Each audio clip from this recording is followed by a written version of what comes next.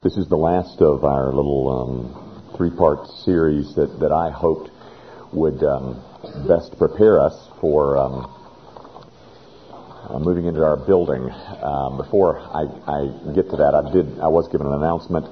Our men's ministry has a work project this Saturday at 8 a.m. A house that we're trying to actually it was pretty much cleaned off the slab and is being rebuilt for I think she's an 81-year-old woman. She's awfully old, I recall. And her home is close to the old defense depot. If you have thumbs that are willing to be smashed, the tools are provided. And there's a map out here at the men's kiosk that will help you get directions. This Saturday, I'm building a house or finishing up a house. I asked you to come be with me on the 3 Wednesday nights. This, of course, is an awfully ugly one to be out.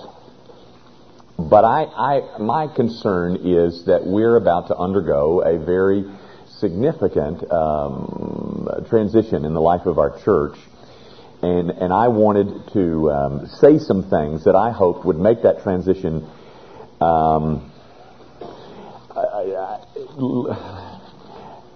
a transition with less questions. How to say that? That is, as we move to another, basically, location of worship, I wanted to make sure that your questions were quieted, your hearts were confident, and so that we can spend the rest of our time celebrating. This is a wonderful thing that God has wrought in our midst, and I felt like some things needed to be said to quiet whatever concerns that we know of none, but that may exist, so that we would not be robbed of some of our capacity to celebrate God's provision for us. So we spent a couple of weeks on some things known as change and some of the specifics of change. Tonight I want to speak to you in a little bit different direction. I want to talk to you about not change, but the very opposite of change. And you'll understand in a minute. You know, in our judicial system, it operates on a principle that is that you're innocent until proven guilty. Because of some of the great scandals that existed in the church and still continue to exist in the church, you never pick up a Christianity Today. If you read Christianity Today magazine, you'll find a new scandal every month that is being discussed in that magazine about something that's happened in the church. Well, because of all that scandal, or those scandals that continue to take place, there's almost a sense that churches need to operate it on the opposite principle. That is, guilty until proven innocent. The world, I think, wants to know, can the church be trusted? And I think the people of God want to know, can the church be trusted? And it takes a long time to build trust. I have said on numerous occasions, if we as the leadership of the church have the trust of the people, everything else will fall into place. There has to be a sense that the people who are leading us as a church can be trusted. So I guess the big issue is integrity. Ecclesiastical integrity. Is there any of that in the church of which I am a part?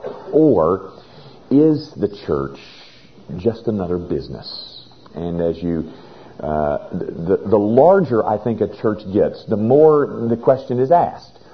Are they just another business? Is it just another profit-making venture where some people's reputations are at stake and that's about it? Or am I in a place that I can trust the leadership in this direction? So I'm convinced that one of the central elements of ministry is a long-term display of overt integrity. That's why, do you know that the average length of stay in the Southern Baptist Church for a pastor is 18 months? That's a tragic statistic, ladies and gentlemen. And it's not any better anyplace else. I'm not picking on the Southern Baptist, but I don't know how you can develop a sense of trust in 18 months.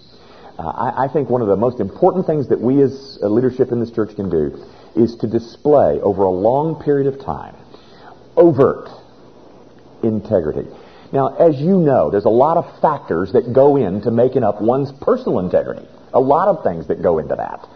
But there's a lot of things that go into making up a church's integrity. A lot of factors that collect and gather so that you can arrive at a conclusion that, yes, my church is full of integrity. There's, of course, finances. The handling of finances is one of those factors. A pastoral accountability. Is our pastor accountable to anyone? That's one of the factors. Is the eldership accountable to anyone? They're all ways of building integrity and trust in a congregation. But one of the things that I learned several years ago, and I want to tell you about it in just a minute, but one of the ways that you can radiate integrity, I think, in a church, and very honestly, ladies and gentlemen, I learned this from the corporate world. But one of the ways that you can radiate integrity in the church world is to capture a vision. That is, capture a vision that God has formed, and pursue that vision with passion.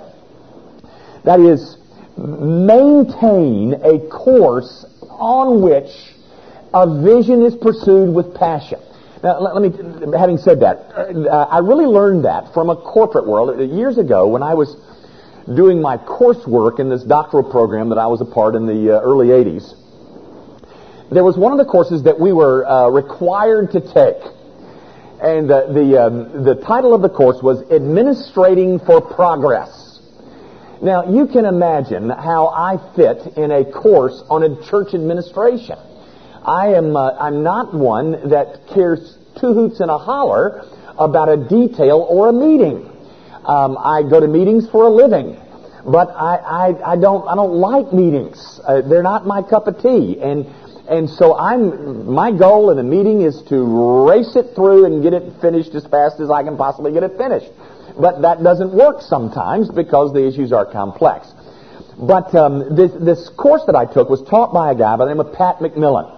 Pat McMillan is a gift to the church. He was Billy Graham's right-hand man in all of those Amsterdam things that he used to do, world evangelization. In fact, I was sitting in a course on Christian education in the same doctoral program, and the dean of the thing came in and says, I need to talk to you guys. Would you mind changing the dates of our next...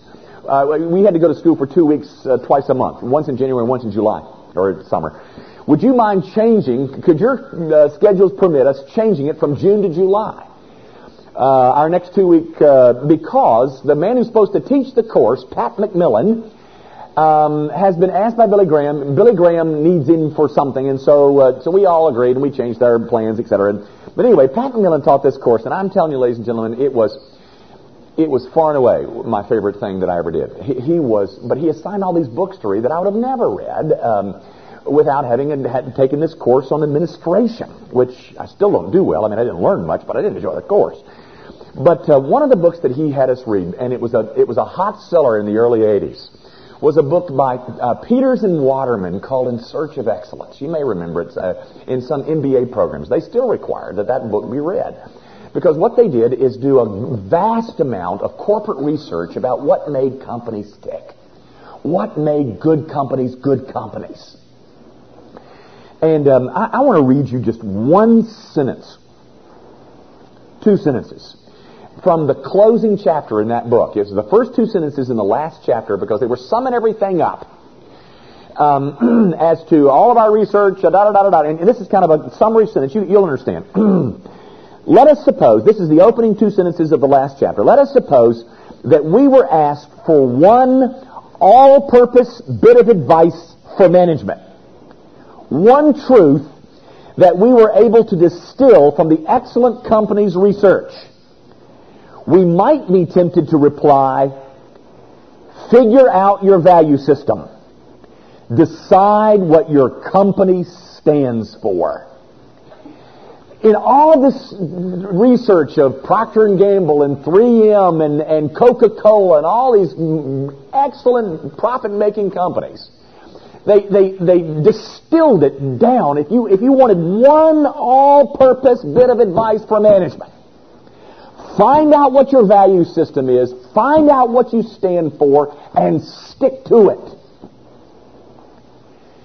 Find out what you stand for, and stick to it. Well, ladies and gentlemen, I want to suggest to you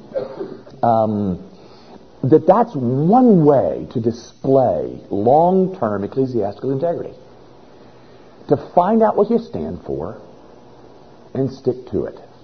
Rick Warren wrote a book, who is the pastor of Saddleback Church in San Diego, wrote a book that's just sold like wildfire, and it's kind of tailing off now, but it was a book entitled The Purpose-Driven Church. And basically, he was saying the same thing that Waters and Peterman Peters and Waterman were saying 20 years earlier about corporations. That churches have to be purpose-driven. Now, guys, for those of you who have not made it into church on time for the last 4 years and have never heard me say this, you need to hear it, because this is what we stand for. We are a church that exists to reach an unchurched world through maturing believers. That is what we stand for as a church. Reaching an unchurched world, through maturing believers, is our stated purpose. I said this Sunday, but it's a French phrase, raison d'etre. If you know anything about French, d'etre is the verb to be. It's the reason, raison, the reason for being is to reach an unchurched world through maturing believers. And that is something, ladies and gentlemen, to which we are passionately committed. And all of our core values grow out of that stated purpose. And I guess the thing that I really want to say to you tonight, that I hope will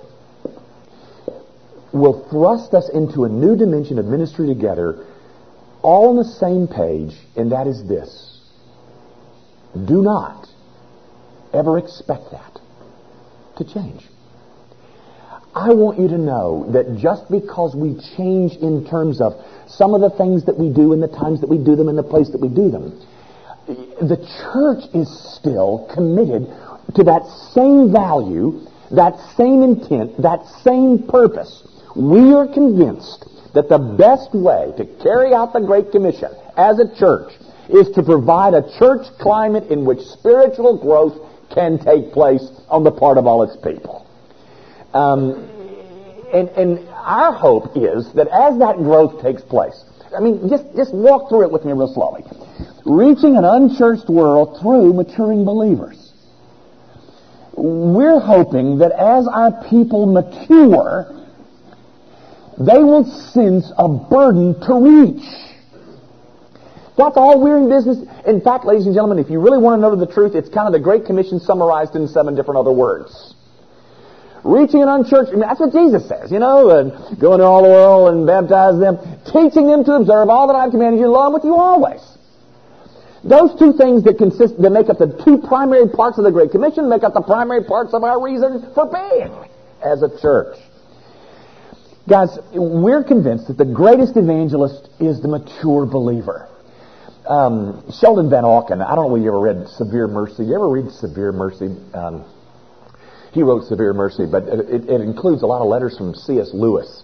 Boy, if you've never read Severe Mercy, ladies, if you want a book that you can absolutely love and cry over it every little bit, read A Severe Mercy. It is wonderful. Sheldon Van Auken was the author. But anyway, he said something, and I don't think he said it in that book. I forget where he said it, but he said this: the best argument for Christianity is Christians. Their joy, their certainty, their completeness. But the strongest argument against Christianity is also Christians. The best advertisement for is you. the best advertisement against is you. Our desire is to see you mature to the place where you are great advertisers, great arguments for the Christian gospel. And so we want our church to be a place where discipleship takes place for the purpose of evangelism. Not just discipleship for the purpose of big heads. You know, guys, I say this, or I used to say it, I don't say it anymore because Richard teaches it, this portion of the remembrance class, but I used to say something in the remembrance class that every time my wife was told that I said it, she would verbally berate me. But since she's not in the room, and I know that none of you will tell her, being the trustworthy crowd that you are, I used to have a term that is so offensive and so crude, but so descriptive of the people of God. And it's this description of taking and taking and taking and taking and taking. And the term is that the Church of Jesus Christ, in large measure, is spiritually, here it is, constipated. You know? It's but guys, my point in making that crude observation is to say our hope is that we are discipling you in such a way that you have caught a vision for the world. And everything that we do is organized around trying to do that. Everything that you see here, everything in the youth ministry, everything in the children's ministry, everything is designed to see people grow up to the point where they get a burden for lost men. We are not organized around events. We are not organized around a pulpit. We are organized around a vision. And out of that vision grows everything that we do. So all of our plans are designed to help us do that. That's what we're structured to encircle or to encapsulate in all that we do. We came into being as a church believing that. And we still believe it today, brothers and sisters. And no building is ever going to change that. And that's the thing that I want you to hear. It's my job to see to it that we stay on track, that we stick to our knitting. Guys, do you know one of the purposes of the pulpit, and I think the purpose of our pulpit, I hope, is that it's a unifying principle. The purpose of the pulpit is to unify the church around a stated purpose. And my job is as the keeper of the vision. And it's this vision, reaching an unchurched world through maturing believers, that I am intending, that I have been committed to keep. And guys, no amount of frill, no amount of growth, no amount of hoopla, no amount of change, no amount of anything is ever going to change the fact that what we are about as a church is reaching an unchurched world through maturing believers. Now, let me add to that this little fact. I said it a moment ago, but I want to say it a little bit differently. What we do flows from who we are. Being always precedes doing. Who we are as a congregation gives rise to what we do, not the other way around. Guys, that's the gospel too. You got to be before you do. One of the perversions of the gospel is we do before we be. But as a church, we are a church that is a certain thing, and because we're that certain thing, programs, events grow out of that, not vice versa. And I want you to take confidence in that. That nothing changes. You'll see some changes, yes. You're going to feel changes, yes. But in terms of the core of the root of who we are, in terms of long-term integrity, no, ladies and gentlemen. That is not a subject for discussion. It's not a debate anywhere. whether we should become all things to all men. We are not all things to all men, ladies and gentlemen. For instance, we are not here at Gracie Van an evangelistic crusade. By the way, may I back up and say, that's our vision. That's not to say it's the best vision. It's not to say it's the only vision. It's not to say that it's the only valid vision. There are a lot of good churches in this town that have other stated purposes. But it's our vision. And so that's what we stick to. And so we're not trying to be all things to all men. We're not trying to be an evangelistic crusade. That's not what we're trying to do. Because the stated purpose is we're trying to reach an unchurched world through maturing believers. So if we become an evangelistic crusade, how are they going to mature? How are they going to be taught? That's not what we're trying to do. We're not a charismatic renewal. Hopefully very in tune with the leadership of the Holy Spirit, but we're not a charismatic renewal, so we're not going to do that. Our programs are designed to facilitate our purpose. Everything. Everything is organized around that one central theme. And all of it is trying to pull in the same direction, guys. Our music, you know, as you well know, music can be so hotly debated. But guys, even our music is designed to reach an unchurched world through maturing believers. That's if we wanted to be an evangelistic crusade, maybe we would do something different. If we wanted to be a charismatic renewal, I guarantee we'd do something different. But we're not those things. Do you notice that what Jimmy sings? Do you ever engage in the richness of what we sing here? Because it's not just important that you be able to tap your foot. It's important that our people are even maturing in what we sing in praises. Guys, this portion of that 7-word, maturing believers, that portion of the philosophy, do you realize that 1 John chapter 2 talks about 3 stages of maturation? It talks about children, young men, and fathers. Have you ever read that in 1 John 2? You've seen those 3 stages. Well, here's how the kind of way we've understood that.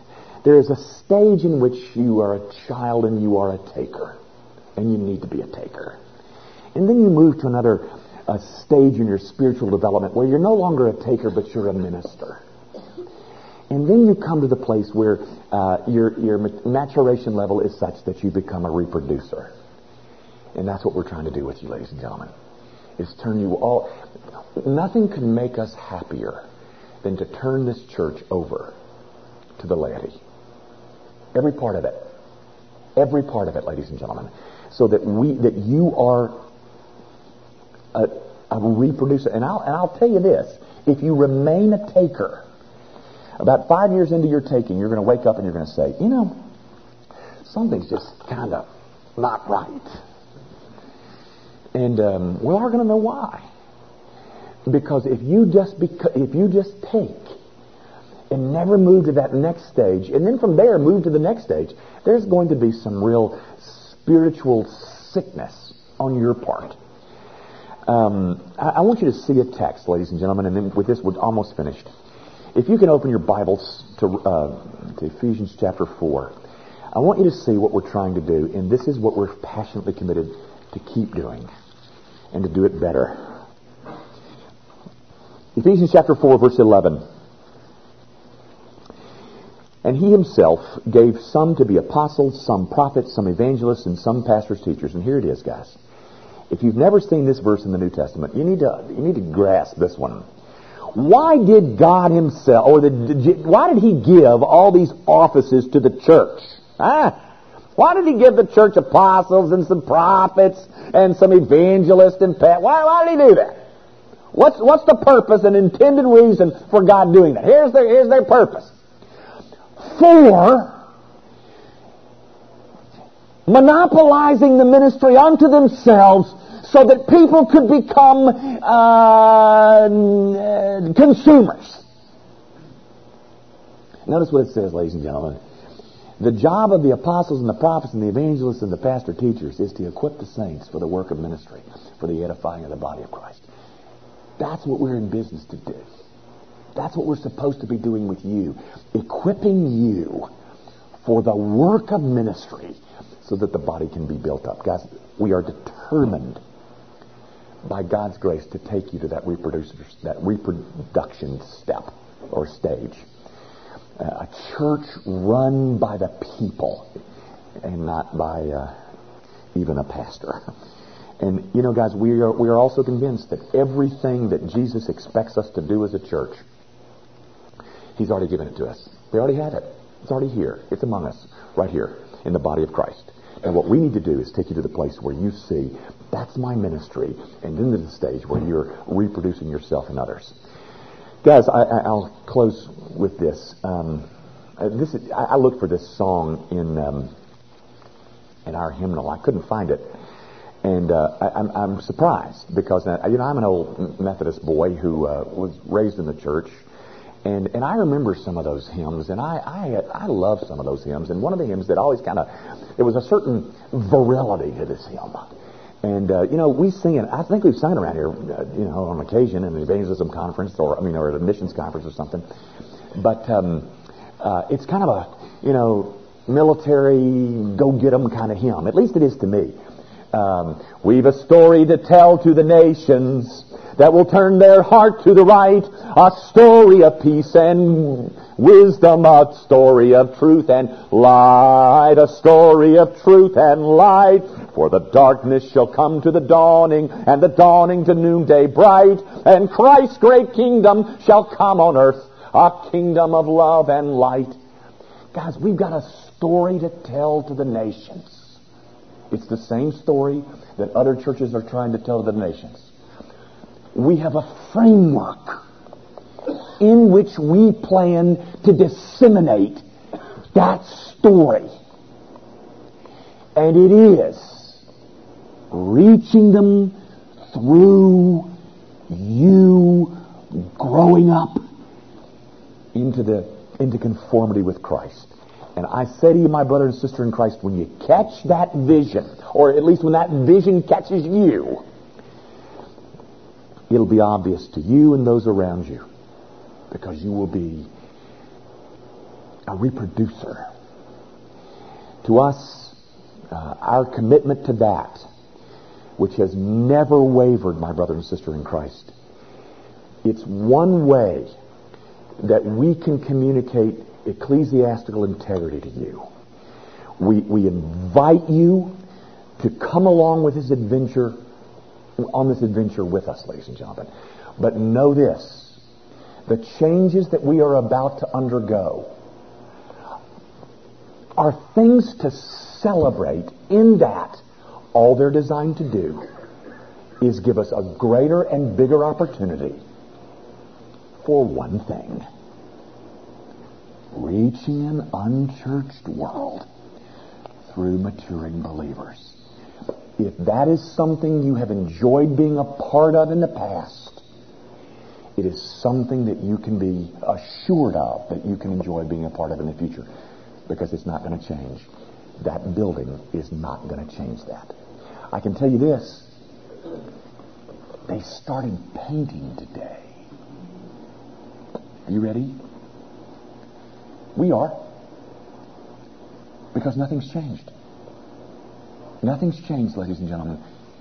A field will change, but our commitments to do the things that we've been called to do by God, they remain steadfast. Let's pray. Our Father, I pray that you will assure your people that though the changes ahead of us are sometimes stark or perhaps big, that what hasn't changed is a commitment to reaching an unchurched world through maturing believers. That nobody has gotten off course. That we remain steadfast in a commitment to reach lost men. But the way, oh God, we feel that will best be done is for people like who are in this room to move out of the taking stage into a ministry stage, and out of a ministry stage into a reproducing stage. where they reproduce who they are in other men and women in the body of Christ. Oh God, might you grant us success in that regard. We are hoping to leave behind a legacy of transformed people in hopes that the world will be impacted by the lives that they watch us live. Oh God, empower us to accomplish that. It will never be done in the flesh. Might the Spirit of God enable us to stick to the knitting. We ask it all in Jesus' name. Amen. Thank you. Good night.